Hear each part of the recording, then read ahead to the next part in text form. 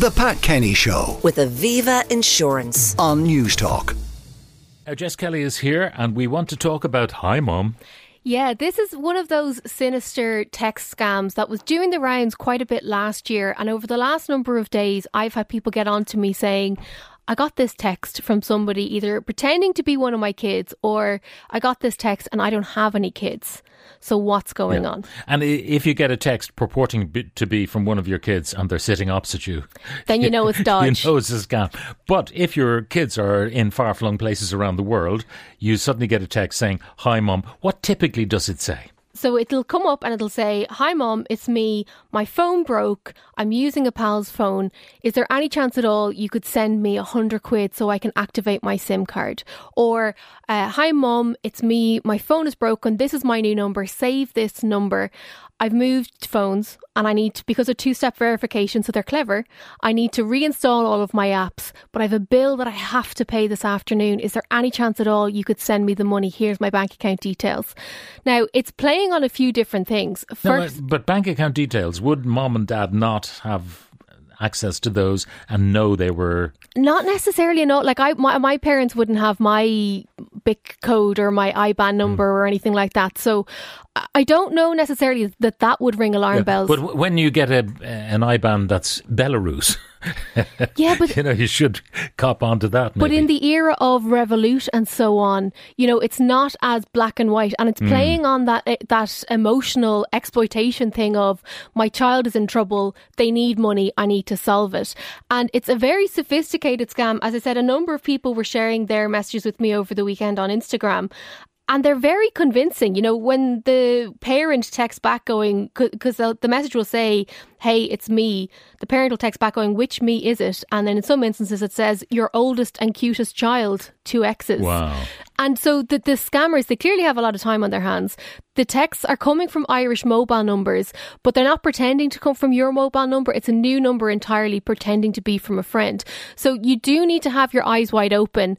The advice here is not to engage at all. However, if you're not sure whether or not it's legitimate, call your child on their actual phone number, because obviously they'll be able to answer that call because their phone isn't out of service. But they don't answer calls. Listen, that's just my generation and younger. The ringer is never on. And you're expected to, as we heard recently on the programme, you're expected to text someone or WhatsApp someone in advance, may I call you, please? That's the only time I answer the phone.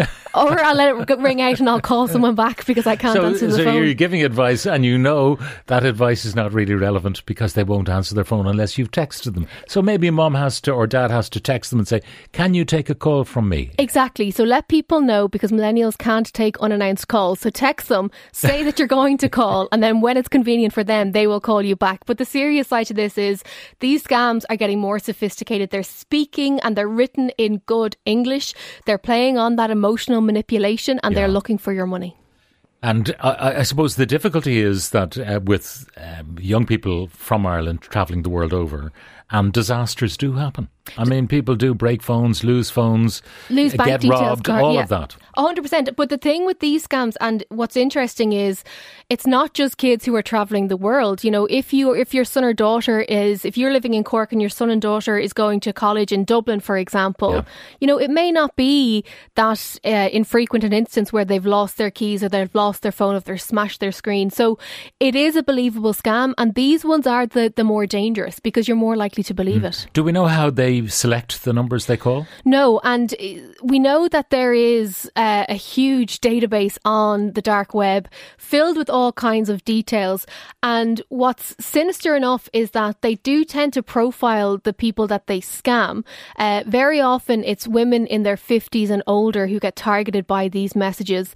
There's no way of verifying 100% that those people have children, but if there was a database that was compromised that had my telephone number, my gender and my age, that's a pretty good guesstimate then to send a text message like this. And it is a smishing phishing. And there's no scam. way to go backwards using the number that they do provide to find them. No, unfortunately not. Now, this is something that Minister Oisin Smith has said that they are working with the network providers on to try and clamp down on these instances. This is why it's always worth reporting and flagging if something like this does land on your device so we can try and tackle it. Now, some of the calls coming in. Is Jess aware of a dodgy email from Norton Security? Not any one in particular. That sometimes does happen though, and it's similar enough in that it's purporting to be from a legitimate company that's looking to get you to download antivirus. My advice is always to never click on a link regardless of who the sender is. How can I fix my Google Home, please? It now requires to hear a command or question up to 4 or 5 times before it works. It just says, something went wrong, or there was a glitch. Try again in a few seconds. That could be an issue either with the microphone or with the software itself. So what I recommend you do is back up the entire thing and just wipe it and build it up from scratch again. Sometimes when software updates happen on these things, it can cause a little kink in the background that isn't obvious to the user, but hopefully a reinstall would do the job for you. I want to buy a new iPhone because I have an iPad, an iWatch, etc., an Apple Watch, but I can't afford €1,000. I have an 8 at the moment, but it's very old. Oh, you are in for a treat because the refurbished sites have excellent value at the moment. You could get an iPhone 10, 11, 12 or indeed 13 for less than €500. So you're saving yourself 50% there straight away. Depending on the model and the storage and so on, it could be less, it could be more. I know people who've bought iPhone 12s for around $389. So the websites I recommend are mintplus.ie, gettech.com and swappy.ie. I'm flooded with junk mail to my inbox. They're not going to spam. Why? Kate. It could be the filter that's on it depends on what email provider you have and how it classifies spam. You can create rules. So if you get the same sort of junk coming in all the time, so say it's a retailer that you bought something from once and they either won't unsubscribe you, which they should under GDPR, but it's still coming in. If you right click on it, go down, hit create rule, and then just send it automatically to junk. It's a little bit cumbersome, but it will definitely work. What's the best mobile phone option with great broadband, the best kit for travelling for a person planning and hoping to spend the summer in Denmark and roaming the surrounding countries from a non-digital native but a fast learner? Okay, well, I'm delighted for you and very, very jealous. There are plenty of options out there. It depends on what mobile network you're with right now. If you're within the EU, you should be able to roam like at home. So that is using your data. Now, there may be a cap on that. So, some networks might cap it at 30 gig. Just read the fine print. If you're not on a good contract or if you're on pay as you go or if you're just not entirely sure, it could be worth getting, a Vodafone SIM card and moving plan to ensure that you do have a decent offering. In terms of, was there a question about a phone to get there as well, or is it just the data What's the best plan? mobile phone option with great broadband? I presume it's the network provider. The network provider. Yeah, so as I said, like 3 Ireland have a great package. You do get all you can eat data, calls, texts and so on, and that roam like at home thing is brilliant and it does protect us when we're travelling within the EU. You just want to make sure that you are aware of any extra charges if you step outside an EU country, but just always read the small print. I have a Huawei mobile. I want to transfer them, I presume it's pictures, to a tablet if possible. Can you advise? My Apple Air won't allow me. Okay, the best thing to do is to download the Google Photos app, in my opinion, is to download the Google Photos app to your Huawei phone. Log in with a Gmail account. If you don't have one, you can set one up. It's completely free. And then it'll run a background upload of all of your images into the cloud. You can then download them if you want onto a separate device, or you can keep them in the cloud, which is what I would recommend. Could you ask Jess, what printer could she recommend as a home printer for some photo printing, but mainly for printing documents? My current printer has died. Yeah, this is something that comes up quite a bit in terms of what is the best printer. It depends on how much you want to spend. You can get a very decent DeskJet printer that's 60 quid and it'll do the job for your documents. The images may not look great.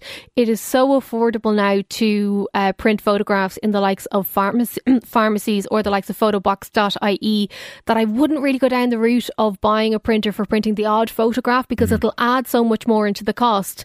And for how frequently you use it, I think you might be better off just going to a pharmacy. I'm looking for non-smart speakers. Where can I buy?